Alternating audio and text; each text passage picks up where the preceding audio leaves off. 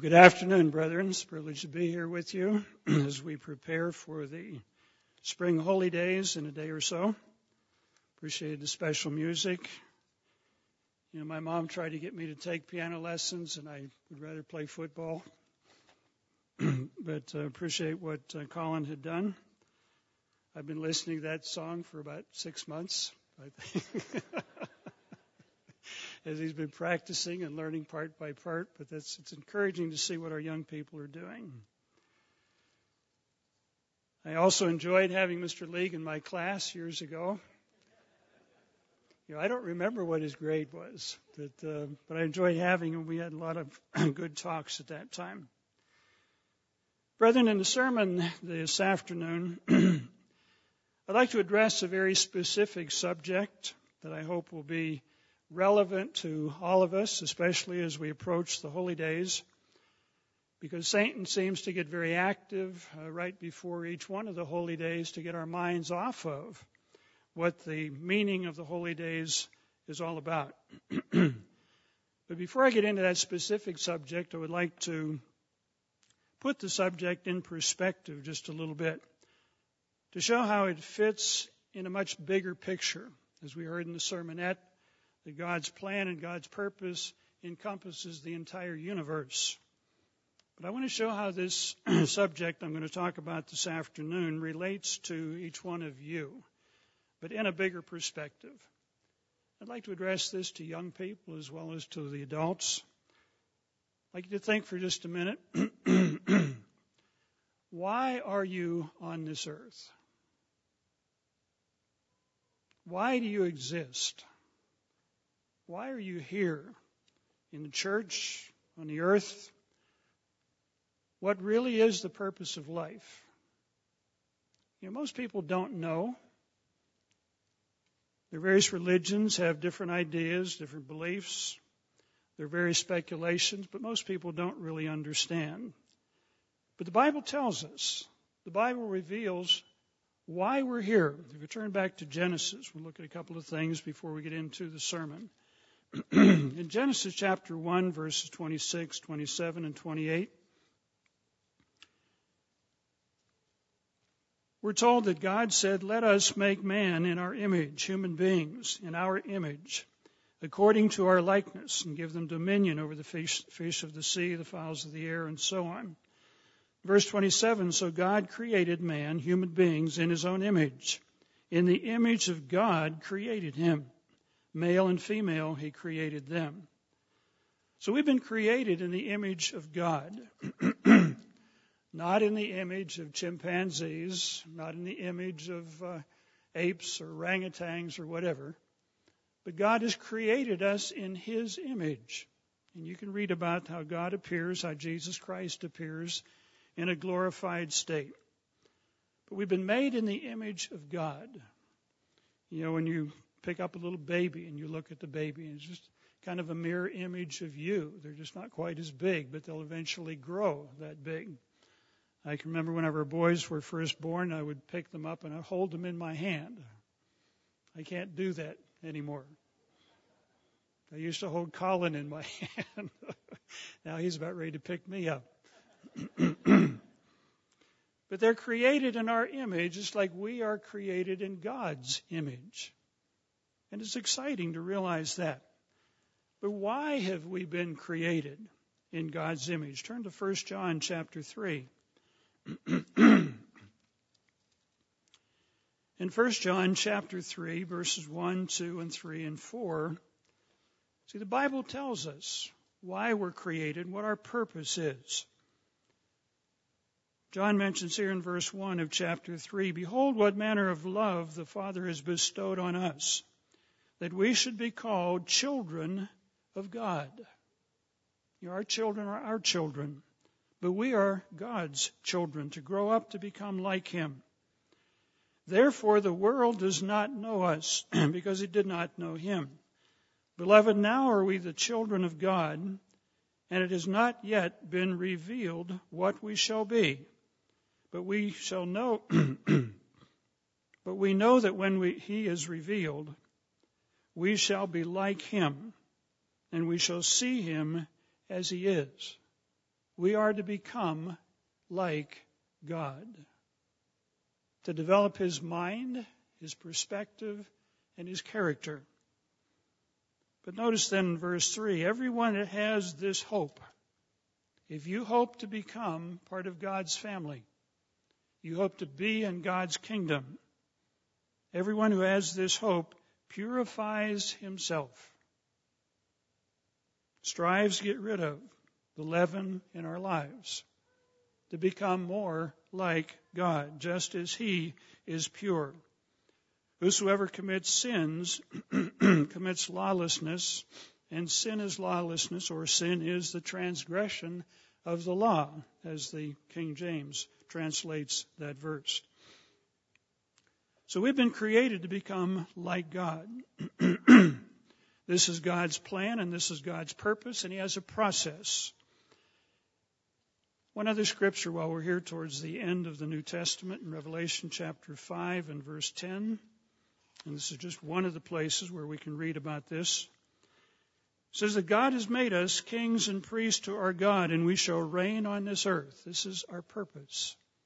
This is why we've been created in God's image, to eventually become part of God's family and to reign with Jesus Christ on this earth, to teach all human beings God's way of life, that God's way works, that God's way is the way to go. It's really the best way to live. But this is why we've been created. God has a plan and a purpose. That purpose is pictured in Leviticus 23, the holy days. We're not going to go through that here, but you might want to review that this week. God has a plan and He has a purpose. And that purpose is pictured in His holy days. The Passover picturing the sacrifice of Jesus Christ. The days of unleavened bread, of putting sin out of our life. And this is an active process. We don't go to bed one night and wake up the next morning and, wow, it's all gone. No, we have to look for it. Just as you will probably find this week, about halfway through the week, you'll take a bite of something and you realize, oh, there's leaven in this. And then you didn't realize it, and then you have to repent of that. Again, that's merely a physical thing. But if we watch ourselves spiritually through the week, we'll catch ourselves doing things that we really shouldn't be doing, and we'll need to repent of those things, to become conscious of those things, to get rid of those things. But that's what the days of unleavened bread is all about. The day of Pentecost that comes in the spring tells us and reminds us that we need God's Spirit. We need God's Spirit to get through this process, to make this process work effectively. And then the fall holy days, the Feast of Trumpets, pictures the time when Jesus Christ is actually going to return to this earth and intervene and bring peace to this earth and get rid of the evils and all the problems in the world. The Day of Atonement pictures Satan being bound and put away. I remember the first time I heard a minister go through this plan of God. Somebody asked me after church, said, what do you think of that? And I said, he just blew my mind. I said, I've never heard anything like that made so much sense, that God has a plan and a purpose that He's working out on this earth. The Feast of Tabernacles pictures the coming kingdom of God, when the saints are going to reign on this earth with Jesus Christ. We're going to make a difference in people's lives for all eternity. And then the last great day that pictures a time of a resurrection when everyone who has ever lived, Greeks and Romans and Egyptians, people down through history that were never called, that didn't understand the truth, could be relatives of ours, friends of ours, are going to come up in a resurrection and have a chance to learn the truth of God, the plan of God. This is incredible. As Mr. League mentioned in the announcements, that we've been given the privilege to understand the truth today, to understand that plan of God. Why do we start with the Passover? Why does God start with the Passover? I'd like you to turn to Romans chapter 3 and verse 23. Because this is the beginning of the process, the beginning of God working with us. And God explains in the Bible why He has to start there. In Romans 3 and verse 23 it says, we've all sinned and come short of the glory of God. Now, you may never have killed anybody. You may never have stolen anything. You may never have committed adultery, but other people have. But chances are you and I have sinned spiritually. We've lusted, we've coveted, we've taken God's name in vain.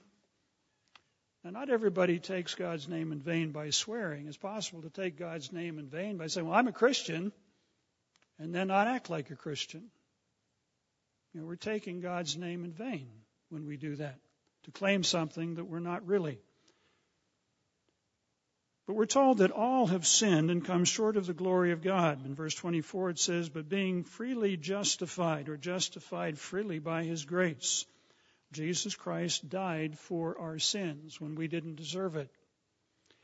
You know, I saw a short video on the internet last week. It was a surgeon describing the suffering that Jesus Christ went through with the scourging and with the nails driven into His hand and the beating and everything else. And he wound up kind of choking back tears as he was describing what Jesus Christ went through. Now, this is probably a man that may or may not keep the Sabbath or the holy days. But he understood, as a medical doctor, what Jesus Christ went through, what He endured for your sins and my sins. And we need to keep that in mind as we partake of the Passover.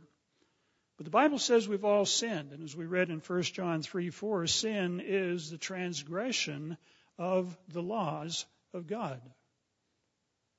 You know, the Ten Commandments are laws. And if we break them, there will be consequences.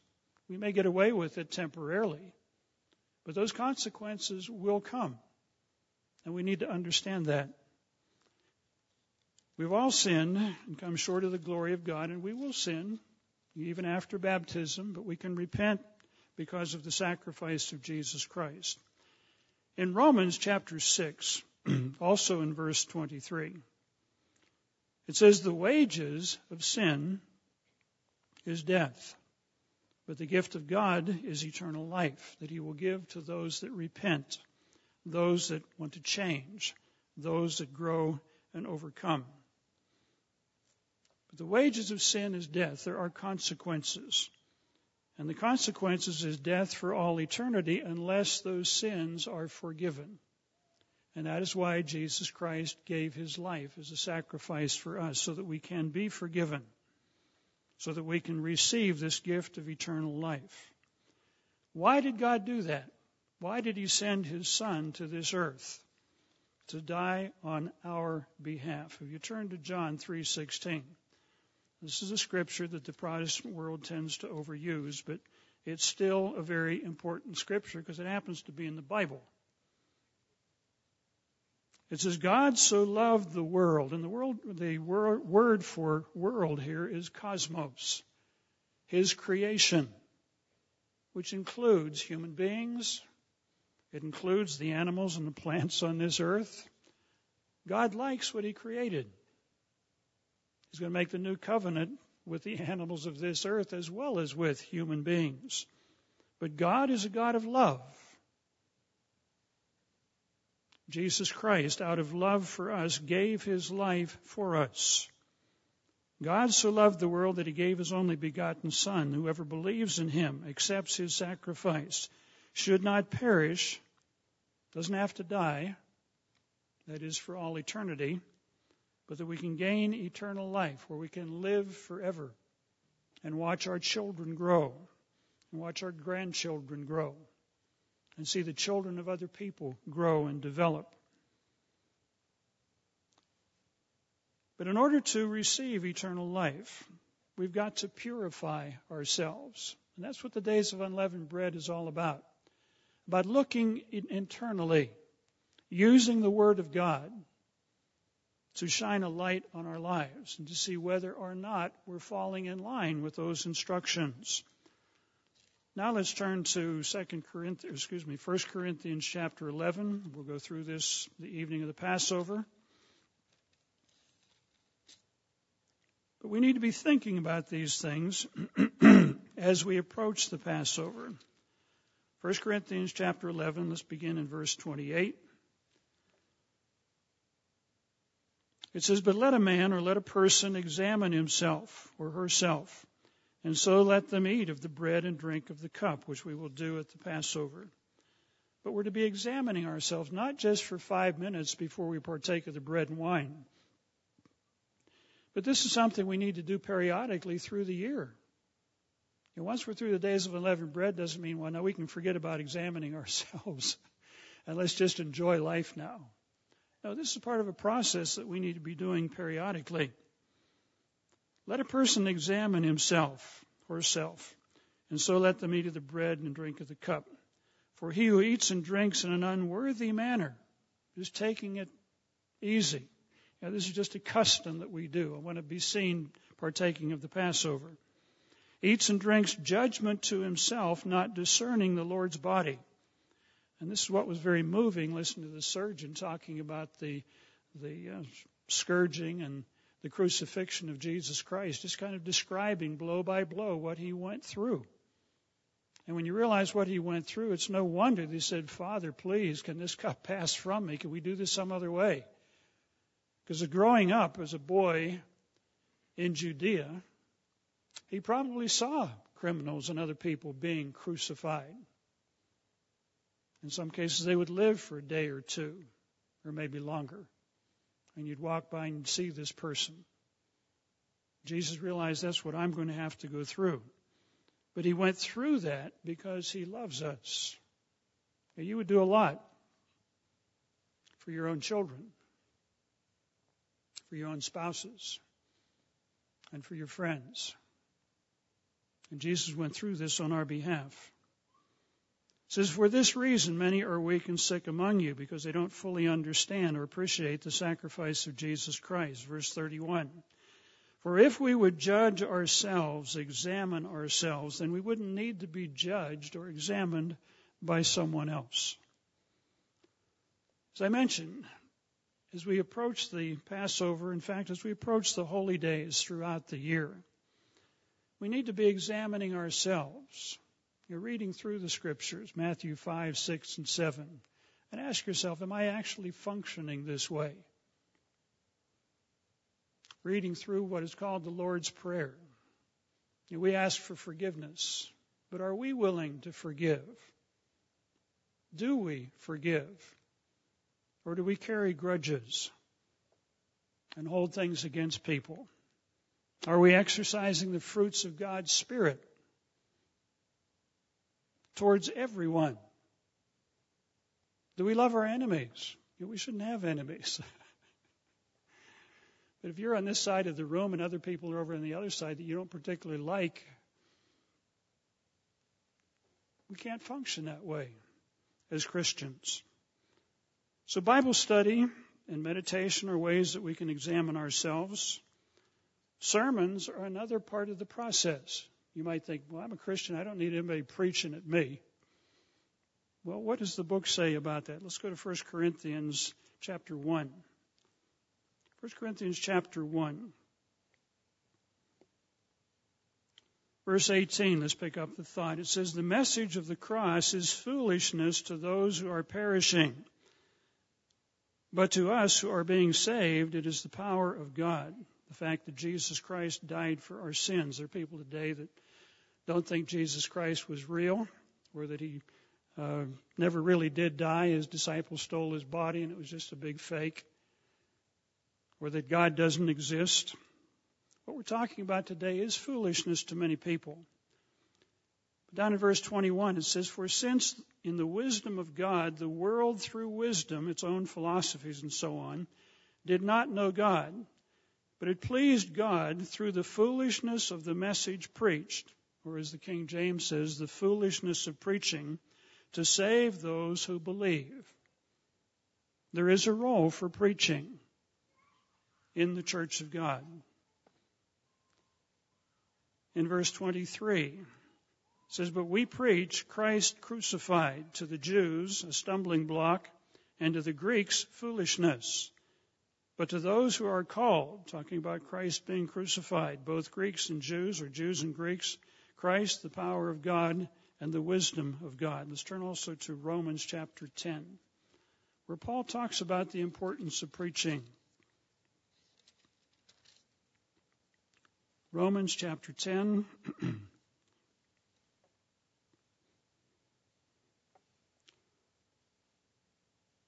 And let's begin in verse 13.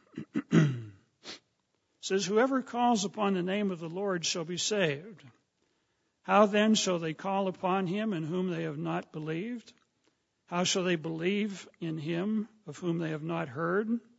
And how shall they hear without a preacher?" And we all have roles to function in. And God has a plan and a purpose that he's working out on his earth. And how shall they preach unless they've been sent? As it is written, how beautiful are the feet of those who preach the gospel of peace. The gospel is about peace, about the coming kingdom of God. And how with Christ dwelling in us, with his Spirit, we can have a sense of peace, who bring glad tidings of good things. But it talks about they can't really preach unless they've been sent. Now, there are a lot of people preaching today that think they've been sent by God. But the Bible has some other things to say about that. So I wanted to put this in a perspective, that God has a plan and a purpose pictured in the holy days. As we go through the Passover and the days of unleavened bread, we are to examine ourselves, to strive to purify ourselves, to get rid of the leaven that doesn't need to belong there, or doesn't belong there. I realize I'm preaching to the choir because you wouldn't be here if you didn't believe that. But I want to focus now in a more narrow sense on something just a little bit different, but it does apply to what we're talking about today. If we go to Matthew 24, Jesus left us some very sobering warnings, some things to watch for. If we look in the first couple of verses here in Matthew 24, we find some very targeted, very focused warnings. Jesus was asked by his disciples in Matthew chapter 24 and verse 3, "Tell us, when will these things be, and what will be the sign of your coming and of the end of the age?" How are we going to know we're getting close to the end of the age, to the culmination of the plan of God? And Jesus answered and said to them, and this is his first warning, "Take heed that no one deceives you. Be very alert that you're not going to be deceived. For many will come in my name, saying, 'I am the Christ,' or 'I'm coming as a minister of Christ,' and will deceive many." Now, just in case his disciples didn't get it, he repeated this again down in verse 11. "Then many false prophets will rise up and deceive many," or they will emerge, they will come out of the woodwork, or they'll come out of the church for that matter, and deceive many. Finally, in verse 24, so 3 times in Matthew 24, Christ is warning about deception. "For then there will be great tribulation, such as not been since the beginning of the world." Verse 24. "For false Christs and false prophets will arise or emerge and show great signs and wonders to deceive, if possible, even the elect." Now, some have wondered, is it possible for the elect to be deceived? Well, if you get off base, you start following the wrong people, yes, it is possible. It is possible, and Satan will try. He tried to deceive Peter. He tried to deceive others. In some cases, he succeeded. So what it's saying is not saying it's not possible. It is possible if we're not careful, if we're not staying close to God. It's possible to be deceived by others, and it's possible to deceive ourselves. It's possible to deceive ourselves. It's possible to reason yourself into a position where you have deceived yourself. You think, well, that's not possible. Well, if you think it's not possible, you haven't lived. You don't understand. It is possible to deceive yourself and to think you're totally right and be totally wrong. How do I know? I've been there. I think many of you have been there.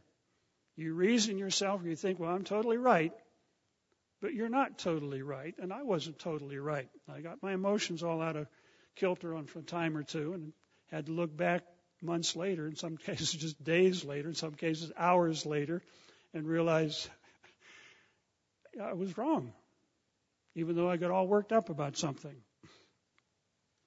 But it is possible to deceive ourselves, just as it's possible to be deceived by others. Now, Jesus was not the only individual to leave these warnings. If we go to Acts chapter 20, Paul was talking about exactly the same thing, and he's talking to the elders of the church of Ephesus. Now, these are people that should know better. But notice what Paul was telling them.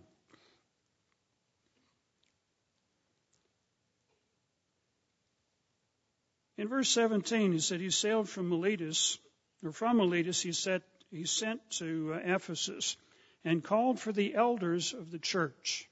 So he's calling a meeting with the elders as he came through Ephesus. And Paul had worked there, been there, knew them.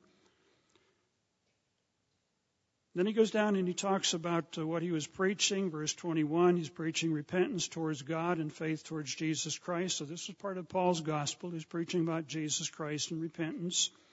He talks about preaching about the gospel of grace in verse 24.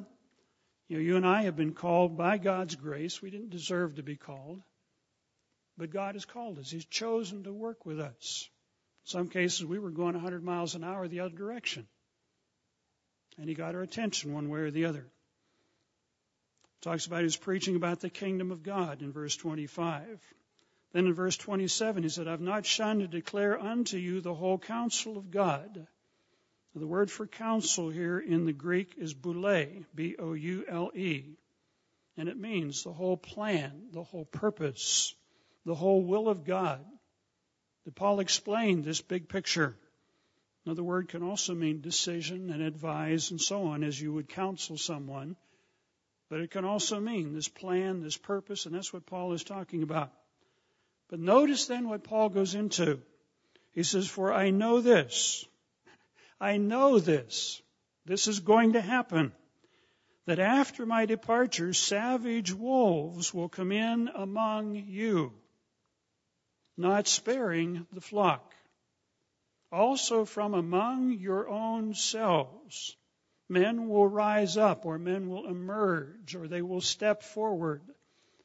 When the Church of God came apart in 1995, all kinds of people stepped out of the woodwork. Some you were surprised about, and some you were not surprised about, because they were probably preaching behind the scenes anyways. But they got websites, and they set up little groups here and there. We've got hundreds of these groups. But Paul said, from among your own selves, men will rise up. It's not only men. Some of the women are doing the same thing. And speak perverse or misleading things to draw away disciples after themselves. And if you'll notice, or if you have noticed, whenever these little groups start, they have to come up usually with one or two or three different things that make them unique so that people won't stay with the church, but they'll follow somebody else. There's got to be something just a little bit different. In other words, why leave? And this has been the pattern. And Mr. Armstrong used to say years ago, when they split and when they leave, keep watching, because they will split again, and they will split again, and they will split again, and then wind up doing nothing. But this has happened. Paul was warning the people in the first century. Verse 31, therefore watch and remember that for 3 years I did not cease to warn everyone day and night with tears. This is going to happen. And what he's saying is, don't be deceived. Don't be pulled off in these different directions, into one little group here and one little group there. In 2 Timothy chapter 4, this is toward the end of Paul's life, and he's talking about the same thing. 2 Timothy chapter 4. Paul is advising Timothy as a young evangelist. He says, I charge you, therefore, before God and the Lord Jesus Christ, who will judge the living and the dead at his appearing in his kingdom. Preach the word. Preach the truth. You don't back off on it. Be ready in season and out of season. Convince, rebuke, exhort with all long suffering, and do it patiently, persistently. For the time will come when they will not endure sound doctrine. They don't want to listen to the truth. I talked to one individual who left us because he said our concept of the gospel was wrong. Then he went with another group that had a very different form of government that he knew was wrong, but he was going there anyways because he was having a chance to preach there that he wasn't having a chance with us. When you look at the big picture, time will come when they will not endure sound doctrine, but according to their own desires, their own inclinations. Look it up in a couple of different translations. Their own likes or their own preferences, their own whims, their own fancies. Because they have itching ears, they will heap up for themselves teachers. And we've got hundreds of different teachers today, each wanting to do their own thing. If we were all together, we'd be much more powerful with tithes and offerings and talents and everything else. But people are going off in little different directions here and there, and it waters down the whole approach.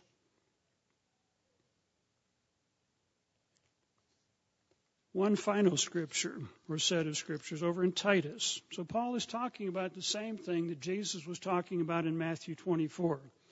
Jesus said, "Many will come in my name and deceive many." He says, stay alert, don't be deceived. Paul is telling Titus, again, the same advice. Beginning in verse 7, chapter 1, he says, "A bishop must be blameless as the steward of God, taking care of the truth, taking care of God's people, not self-willed, not quick-tempered, not given to wine, not violent, not greedy for money, but hospitable, a lover of what is good, sober-minded, being serious, just, holy, self-controlled." But in verse 9, "Holding fast the faithful word as he has been taught, that he may be able by sound doctrine to exhort and convict those who contradict." Verse 10, "For there are many insubordinate, many rebellious people, many people who reject authority." I don't have to be under the church. I can do it my way. It's just me and God. What Paul is saying here, many rebellious, insubordinate people, both idle talkers or wild talkers, as one of the translations. They just love to talk. They just love to put stuff on the internet. I guess that's the way we do it today. But they're misleading. They're misleading people, and they're misled themselves, especially those of the circumcision. That was the issue in Paul's day. We have some other issues today. "Whose mouths must be stopped, who subvert whole households." They get into one, get one person, then they get a couple of other people and take the whole household away. "Teaching things which they ought not for the sake of dishonest gain," to get people to follow them. What I want to talk about in the remainder of the sermon today is how to avoid being deceived, how to avoid deception. And this is something we need to examine in our own lives. As I mentioned, we can be deceived by others, but we can deceive ourselves. In Jeremiah 17:9, it talks about the human heart is deceitful and desperately wicked. If we're not careful, we can allow our thoughts to carry us away in a wrong direction. It's very possible. You can look up a couple of other scriptures, 1 Corinthians 3, verse 18, and James chapter 1, verse 26, where Paul and James talk about self-deception. We can deceive ourselves if we're not careful. We can deceive ourselves if we're not careful. We can reason ourselves into a position that will take us out of the church, and that we will lose out on the coming kingdom of God. And Satan will rejoice at that. That's another notch on his gun. Got that one. Got that one. Got that one. And they didn't even know what hit them. I snuck this thing in. They began thinking about it, and it took them out. I want to talk about 10 ways that we can avoid deception. 10 ways that Satan operates. 10 things that if we start doing, we're going to be like putting one foot on a dock and one foot on a boat. And eventually you go in the water because the boat won't stay still. Anybody ever been there? Anybody gone in the water? But if we're alert to these things, you don't put one foot on the dock and one foot in the boat. You just don't do that. Then you won't fall in the water if you recognize that. Sadly, we've had 3 or 4 young men lost their lives in the last year or so, either due to motorcycle accidents, alcohol, firearms. These are things, young people and older people. God only gives us one body. He only gives us one life. And if we do certain things that take risks, we may lose that life and damage that body. And Mr. Jonathan McNair has written a very interesting article in the May-June Tomorrow's World is going to be coming out. It's targeted to teenagers, but it talks about sowing wild oats. And he just mentions that as a teenager, it's tempting. When you're away from your parents and when you're away from restrictions and so on, it's tempting and it's kind of exciting. Wow, it's 3 o'clock in the morning. I'm not in bed. This is exciting. Or, I got drunk last night. Just wanted to see what it would feel like. Or you could list a bunch of other things. As Mr. McNair brings out in the article, cause and effect operate. And when you break a law, there's going to be a consequence at some point in time. If we go too fast, drink too much, play around with guns too much, something is liable to happen. When our boys were growing up in high school, they were told school nights, you need to be home by 8:30 or so, something like that. And even on weekends, you need to be home by 10 o'clock or so. And the question, well, why? Everybody else is out. I said, because after that, later at night, things begin to happen. I think whenever Scott was a senior, the year of the week of graduation, around the prom time, some kids were out, and I think they hit a bridge or something. I don't remember all the details. But 1 or 2 of the kids were killed, and then they had this big day at school, or a day of silence or something, and a big assembly and so on. I asked Scott, I said, what time was it when the accident occurred? I said 2 or 3 o'clock in the morning, something like that. And the question is, well, what were they doing out at 2 or 3 o'clock in the morning? Because this is the type of thing that happens. I remember reading in a paper about a girl coming home from work, and she was attacked. And the paper just said she was coming home at 3 o'clock in the morning. People that are out at 3 o'clock in the morning are usually looking for something to do. It's not the wisest place to be. These are things we need to think about. I think I've shared the story. When I was in high school, we had some sort of an activity, and we came out of the activity. It was about 9 o'clock at night. And this one kid, his dad had just gotten a new Ford convertible. And somebody said, let's go for a ride in the new car. So we piled into the car, about 6 of us. We drove out through the countryside, and somebody asked, he said, how fast will this car go? And the driver said, I don't know, let's find out. And I'm in the back seat. I can't get out. I can't go anywhere. And he's sailing over these hills over 100 miles an hour. And I thought, God, please, I want to be out of here. We got back to school, and I kind of made up my mind, that's it. I'm not doing that again.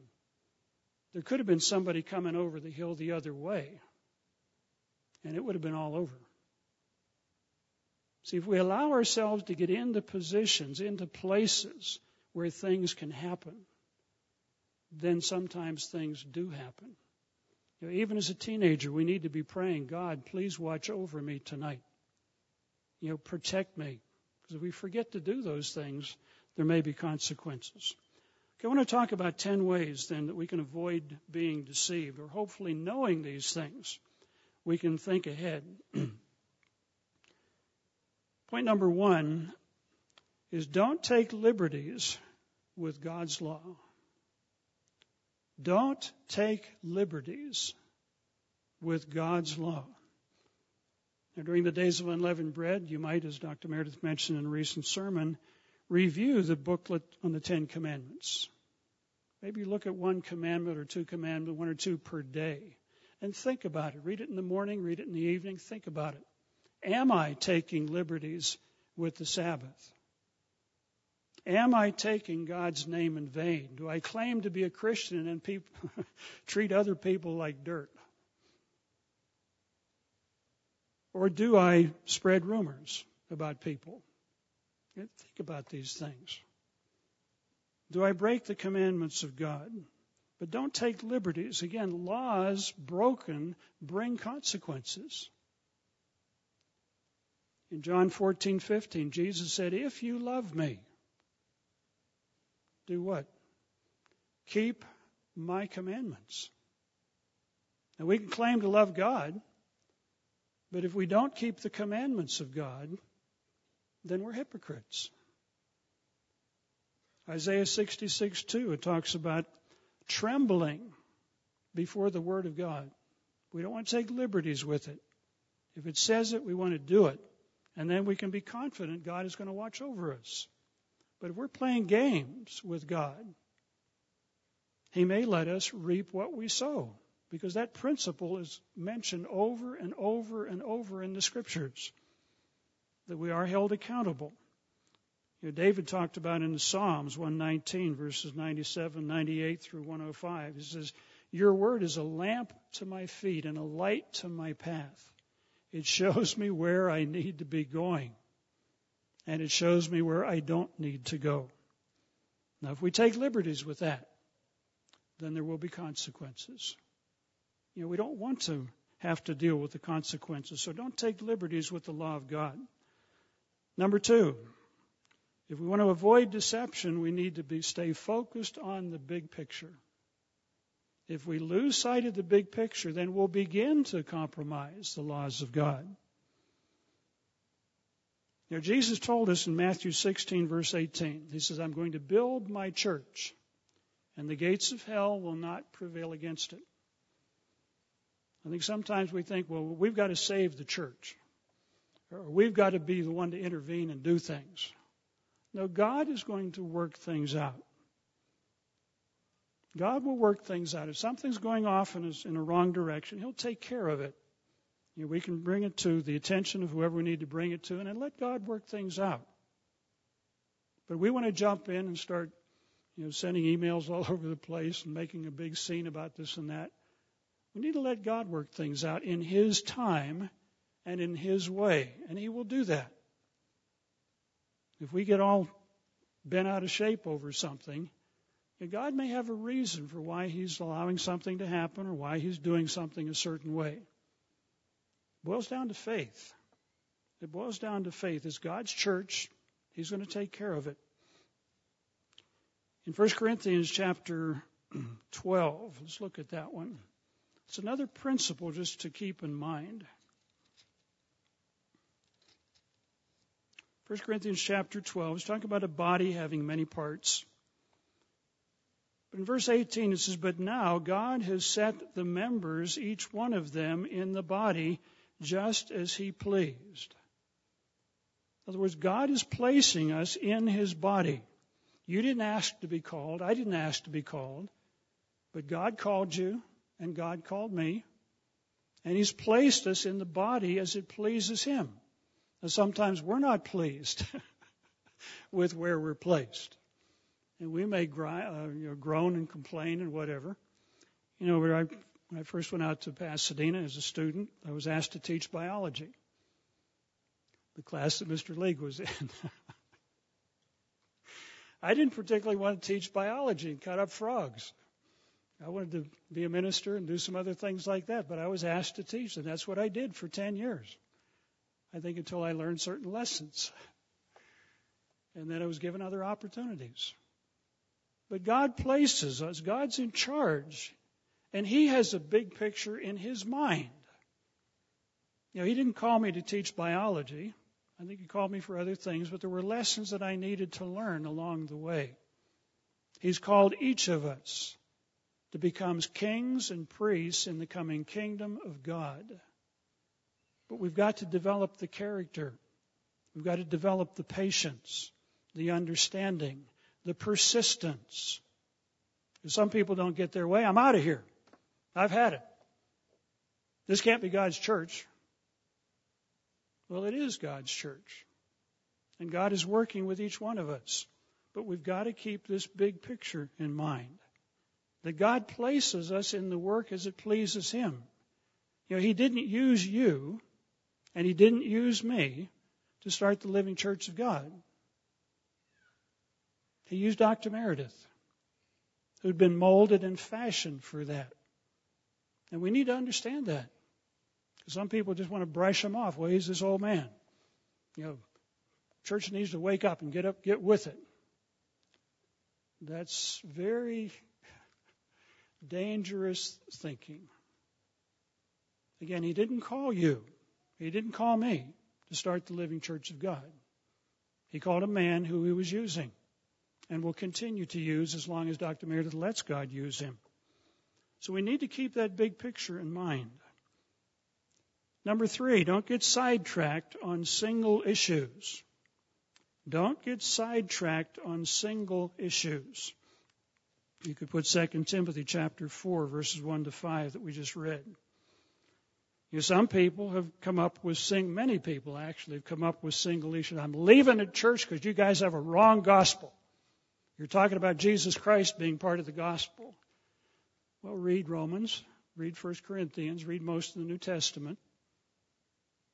Paul preached about the crucifixion of Jesus Christ.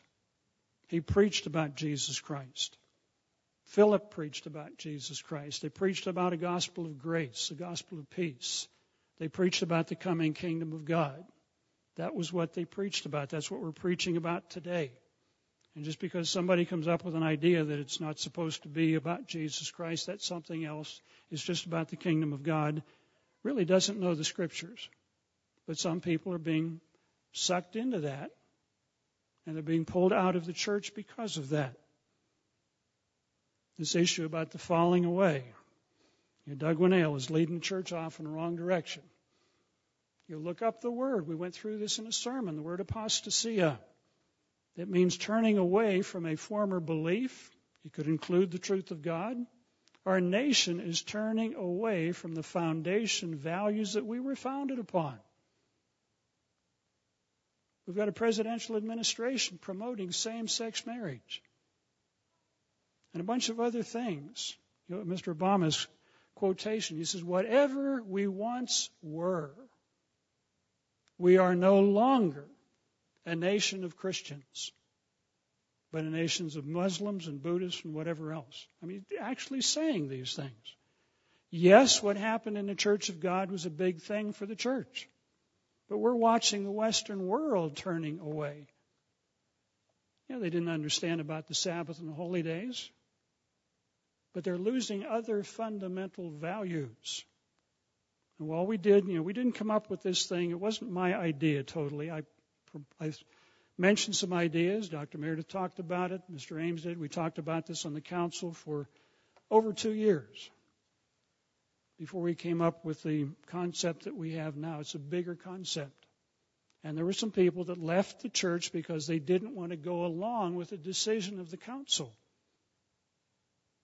And my guess would be that in the first century, when the Council of Elders made a decision about circumcision, the males did not have to be circumcised to be in the church. There were probably people that left the church then because they didn't agree with the decision that the council made. You know, so be careful about single issues. Some people have left the church because we haven't kicked people out of the church that might eat out on the Sabbath. You know, Jesus said that the Sabbath was made for man, not man for the Sabbath. You know, Jesus picked the grain because he was hungry. I mean, these are single issues that will take people out of the church if we're not careful. A number of years ago, some people were on this kick that why do we have to call ministers Mr.?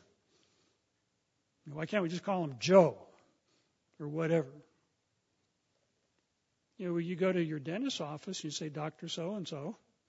You go to a medical doctor, Dr. So-and-so. You go before a judge, what do you say? Hey, you. Say, Your Honor. You use a title. You use a title. Some people left the church because Dr. Meredith used the phrase, we're the spear point of the work of God. And a person didn't like that, so he pulled a number of people out of the church. These are single issues that miss the boat.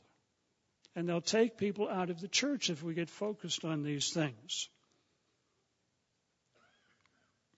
We need to stay focused on the big picture. Okay, number 4. Be careful of idea babies. Be careful of idea babies. What's an idea baby? You get an idea. You conceive this idea. Then you nurture it, and you bathe it, and you pat it, and then you share it with others. Be careful. Let's turn to 2 Peter chapter 1. Now you might think, I know all this stuff. But if we don't review these things, you're liable to be blindsided and not even recognize it, because this happens again and again and again. Beginning in verse 19, 2 Peter chapter 1. And so we have the prophetic word made confirmed, or made more sure, which you do well to heed, as a light that shines in a dark place until the day dawns, and the morning star arises in your hearts. Knowing this first, that no prophecy of Scripture is of any private interpretation. We've had people leave the church recently over their private interpretations of the Scripture. They didn't agree with decisions that the Council of Elders made. So they have their own decisions. And they said, well, I've been forced out. Nobody forced anybody out. They decided to leave because we didn't accept their ideas. For prophecy never came by the will of man, but holy men of God spoke as they were moved by the Holy Spirit. And we find that recorded then in the Scriptures. But be careful of idea babies, coming up with your own ideas, your own interpretation of Scriptures, and then concluding, I'm right, the church is wrong. And we get letters periodically. I've just been praying that the church would come to understand what God has shown me. And I've got a file of these things. In many cases, what the person doesn't realize is we got a letter 5 years ago, the same idea that somebody else had. So it's not something special. But be careful of idea babies. Number 5, don't listen to rumors. Don't listen to rumors. All you have to do is get on the internet, and you'll find all kinds of rumors floating around. There's a scripture to keep in mind. Proverbs 18, verse 17. It's kind of like saying, don't put your foot on the boat and on the dock. Be aware. And what we're being told here in Proverbs 18, verse 17. The first one to plead his cause seems right. The first person that brings this up seems right, because they'll give you a bunch of reasons, until his neighbor comes and examines him. Now, wait a minute.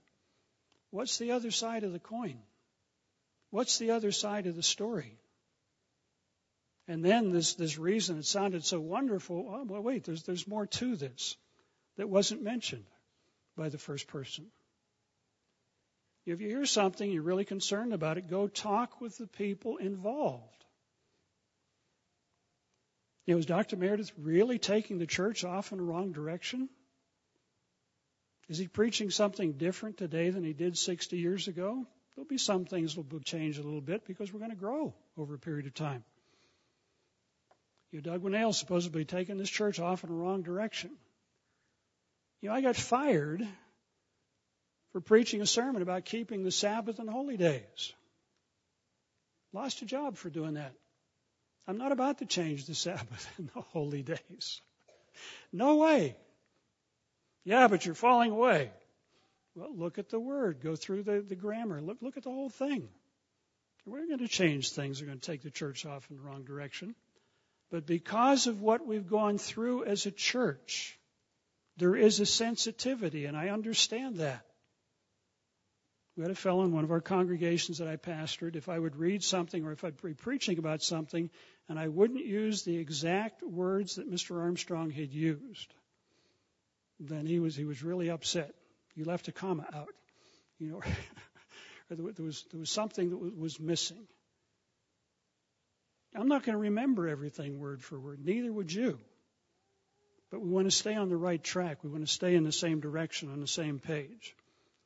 But don't listen to rumors. There's a rumor going around of power struggles here in Charlotte. Dr. Winnail and Mr. Ames, we've got this big power struggle going on. That's a joke.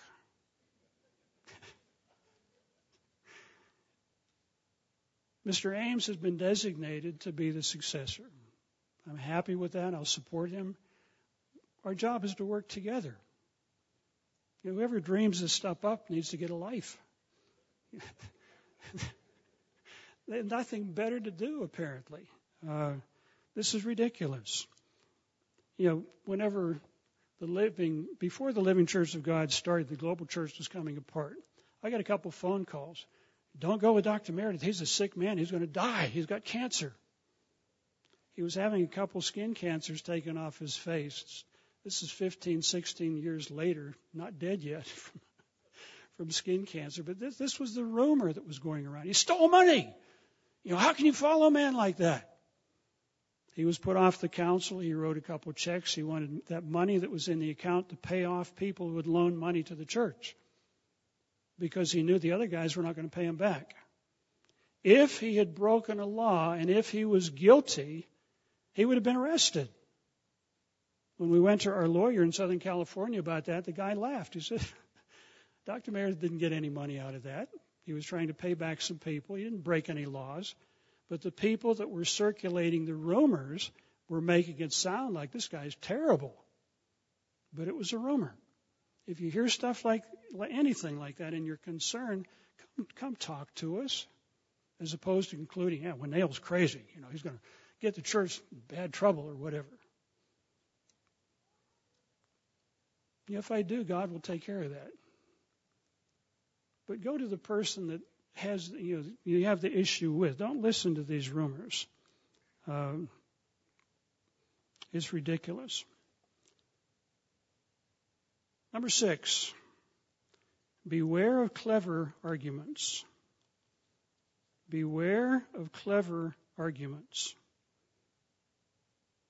One of the arguments about this falling away or the rebellion thing is that how can you leave the truth if you've never had it?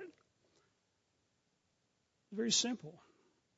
If you turn away from the values of God, which our nation did have at one time. If you read the novel written by, who was it? The New England writer. Was it Longfellow? Or who wrote the Scarlet Letter? Who's our English scholars here? English literature scholars. Hawthorne. Nathaniel Hawthorne. Wrote a book entitled The Scarlet Letter. The church pastor had an affair with a lady in his congregation. She was found out. She wouldn't confess who it was. So she was consigned to wear a scarlet letter on her blouse, a big A that said, "I'm an adulteress." And this is the gist of the story, that the preacher had to preach, and he's looking at this lady wearing the scarlet letter. This is what we thought of adultery at one time in this country. We're not fazed by things like that today. You can turn away from the values of God. You can turn away from the truth of God. What happened in the church, many people turned away from the truth of God. Maybe 100,000, maybe. But what's happening in our nation, millions of people. What's happening in the Western world, multiple millions. In Australia and Canada and South Africa and places like that. And that's all we're saying, is this falling away can be bigger than something that just happened in the church of God. But clever arguments come up. Clever arguments were used for people to keep Sunday instead of the Sabbath. God loves you. And God wouldn't want you to lose your job over the Sabbath and have your family go hungry. So if you need to work on the Sabbath, God will understand. Well, that totally takes God out of the picture.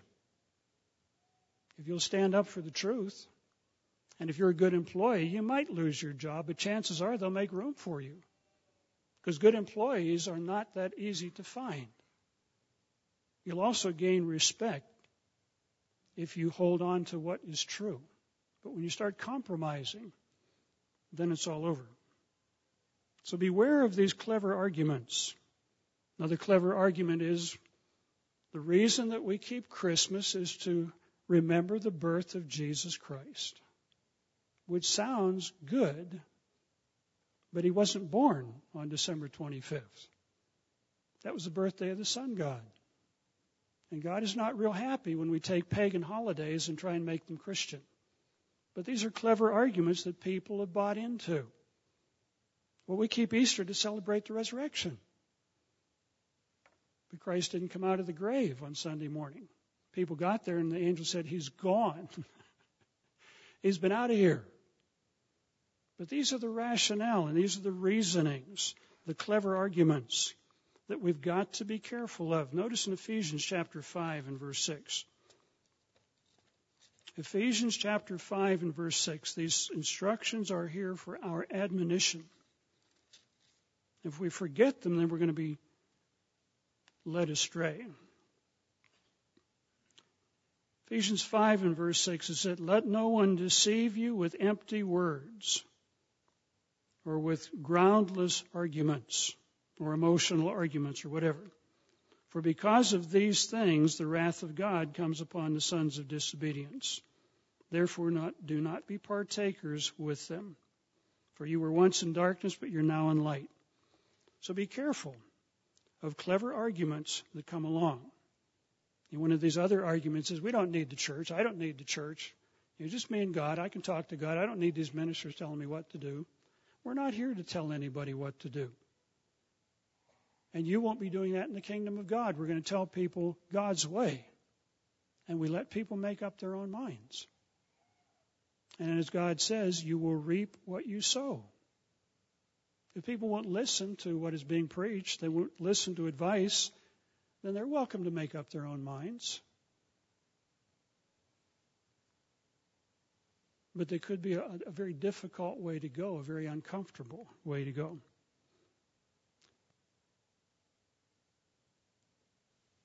Number 7, don't blindly follow other people. Don't blindly follow other people. I asked one individual, I said, how did you wind up in this organization over here? And his comment to me was, I had my family all ready to go with Dr. Meredith, and then all of a sudden I found myself over here in this other group. He went with the flow because everybody he was around went in that direction. Instead of swimming upstream, he floated downstream. Don't blindly follow other people. Don't blindly follow other ministers. We need to prove what it is that is the truth. 1 Thessalonians 5:21. I think one of the reasons that many people left the church is they never proved what was right and never proved what was true. I remember counseling with a minister whenever I first came into the church.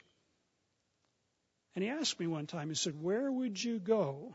And this was back in the late 60s. He said, where would you go if this church came apart? I said, I don't know where I'd go. There's no place to go. He said, good answer. But I've talked with people. Well, if this church comes apart, I'll go to the Seventh-day Adventist church. Or I'll go over here, I'll go over there. God doesn't have a whole bunch of churches all over the place. Jesus said, I will build my church, and the gates of the grave will not prevail against it. It's going to be around. It's going to be here, and you need to prove where that church is. But don't blindly follow other people. Notice 2 Corinthians chapter 11. A very sobering chapter, I think, when we read it and we think about it, especially in the context of the days that we're living in today. 2 Corinthians chapter 11.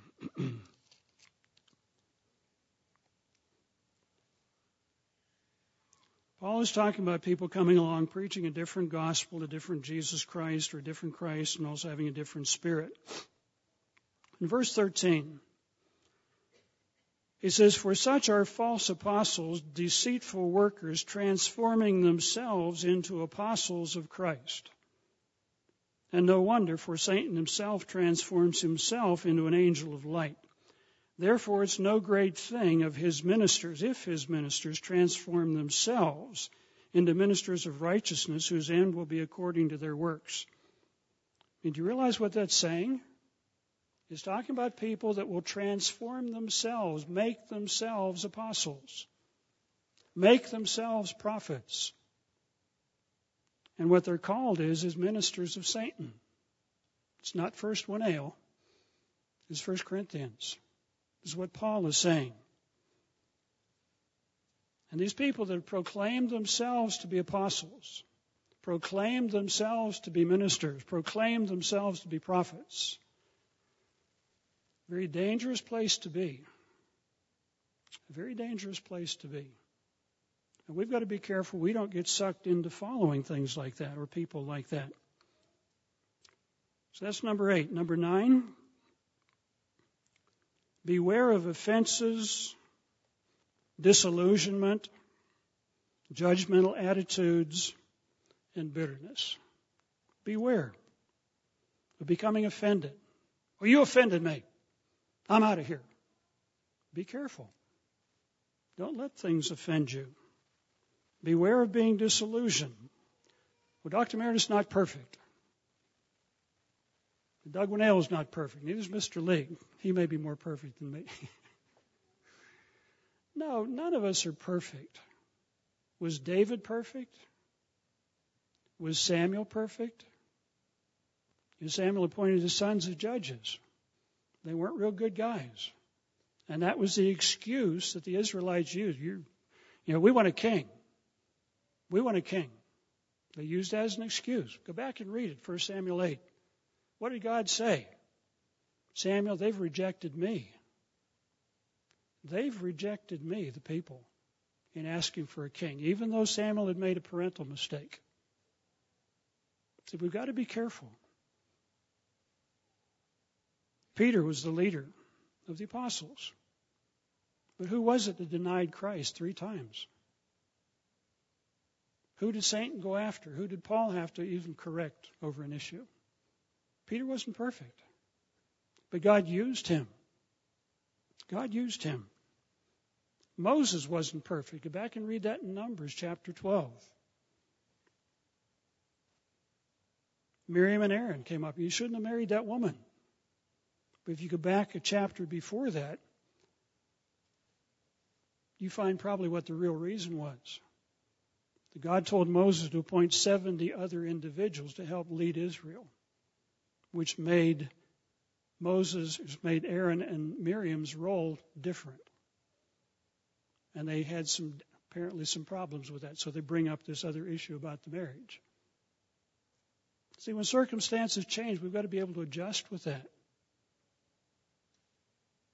And not start judging other people. Because if we do, we're going to get bitter. Why did God let them be over the work? Why is God letting them to make these mistakes? Well, who are you to judge, and who am I to judge? Now, if we go off telling people to keep Sunday and keep Christmas and stuff like that, you'll have a reason to leave. But if there's a personality difference, be careful. Be careful, because this can take you out of the church. I think we're up to what? I think number 9. Beware of pride and vanity. We just heard a sermonette about this. If there's contention someplace, there's probably pride involved. Proverbs 8 and verse 13. And Proverbs 13 verse 10. It talks about where there's pride, and where there's pride, contention generally arises. You might want to go back and read Numbers 16. 14 and 16 actually, but Numbers 16. Korah got 250 leaders in Israel on his side. He said, Moses, who do you think you are? We're leaders in the nation of Israel. You need to listen to us. What did Moses do? Look, this is not good. This is not good. But they persisted. And then Korah and 2 other leaders and their families came up before the tabernacle, and Moses says, everybody get away from them. Everybody get away from them. If God is with me, the earth is going to open up. If they die like anybody else and keep living, then God is not with me. And the earth opened up, and they went in. And then what happened? What did the people do? They blamed Moses. You killed God's people. See, they lost the perspective. God was working with Moses. Wasn't perfect, but he was working with Moses. They lost sight of that. And we've got to be careful today, brethren, that we don't lose sight of some of these same things and start hurling accusations back and forth and feeling self-righteous and so on. God is in charge. But these things can take us out of the church. And it boils down to pride and vanity. We can deceive ourselves. And this is the message I want to get across this afternoon. We can deceive ourselves, buying into certain arguments and noticing certain human problems and forgetting that God is in charge. Last thing I want to mention is Matthew 13, the parable of the sower. You might want to spend some time with this and think about it. About the cares of this world. We're all susceptible to the cares of this world. We live in the world. And we have to deal with the temptations that are in the world. Maybe you stop by McDonald's or somewhere, and if you're a young lady, some handsome kid serving hot dogs or hamburgers there, and he looks at you, oh, you again. You got pretty eyes. And it keeps going and going from there, and you keep going back to the same place. You don't like hamburgers, but you go back anyways. Why? Well, because there's a tension there. There's somebody that notices you. Or maybe you're a guy, you go to the bank and you're changing some money, and the girl says, oh, it's so good to serve you. Wow, yeah, okay, good. But, if you've been called and they're not, it's not going to work out. It's not going to work out. You may be tempted to get a motorcycle. Hey, it's cheaper than a car. You get 50 miles to the gallon. I was talking with somebody recently. Their son wanted to get a motorcycle, and the father said, I'd like you to watch and cut out the obituaries for 2 weeks in the paper. Notice what happens to motorcycle drivers. At the end of 2 weeks, he said, I don't want a motorcycle. Again, I'm not against these things, but we need to be wise as serpents and harmless as doves. We don't want to go in directions where the odds are against us. Sexual activity today. Young people experience an awful lot of sexually transmitted diseases. Even though they're only about 14% of the population, they wind up with about half of the sexually transmitted diseases that happen every year. Again, young people, 14% of the population, account for, in the case of boys, 30% of the automobile accidents, and girls, 28%. These are the statistics. If we're going to be driving, we've got to be careful. We can't be drinking. A lot of things like that. But beware of the cares of this world. Position, recognition, the pulls, the temptations. We're tempted to spend money here, spend money there, and then we wind up getting in debt because we haven't learned to say no. We've got to come out of this world by saying no to various things. What we've done in the sermon today is to look at 10 ways that we can avoid deception. Why did we talk about this? Because Jesus warned 3 times in Matthew 24. Take heed that no one deceives you, because many will come in my name and deceive many. We can be deceived by other people, but the big challenge is, brethren, we can deceive ourselves, we can reason ourselves into very dangerous positions if we're not staying close to God. We're not asking for God's guidance and direction. And in some cases, we're not willing to listen to counsel. We just don't want to hear it. So let's remember the warnings that Jesus Christ gave us. Let's remember and think about as we go through the days of unleavened bread, these 10 ways that we can be deceived if we're not careful. Because God wants us to grow. He doesn't want us to wipe out prematurely.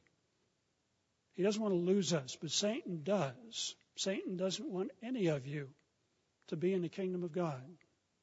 And he will work on you. As one person told me one time, he says, we all have our hot buttons. We all have buttons that Satan can press and get to us, and he knows what they are. We've got to realize what they are. You know, if we have problems with alcohol, then stay away from it. Be very careful. If we like to take risks, don't do it when you're driving. Don't do it when you're driving. Be careful who you spend time with. Because Satan is out to destroy us. He doesn't want us to be in the kingdom of God, but God has called you. He wants you to be there. He wants you to reign with Jesus Christ. So as we go through the days of unleavened bread, and as we go through the holy days this year, let's stay close to God and let's strive to not be deceived.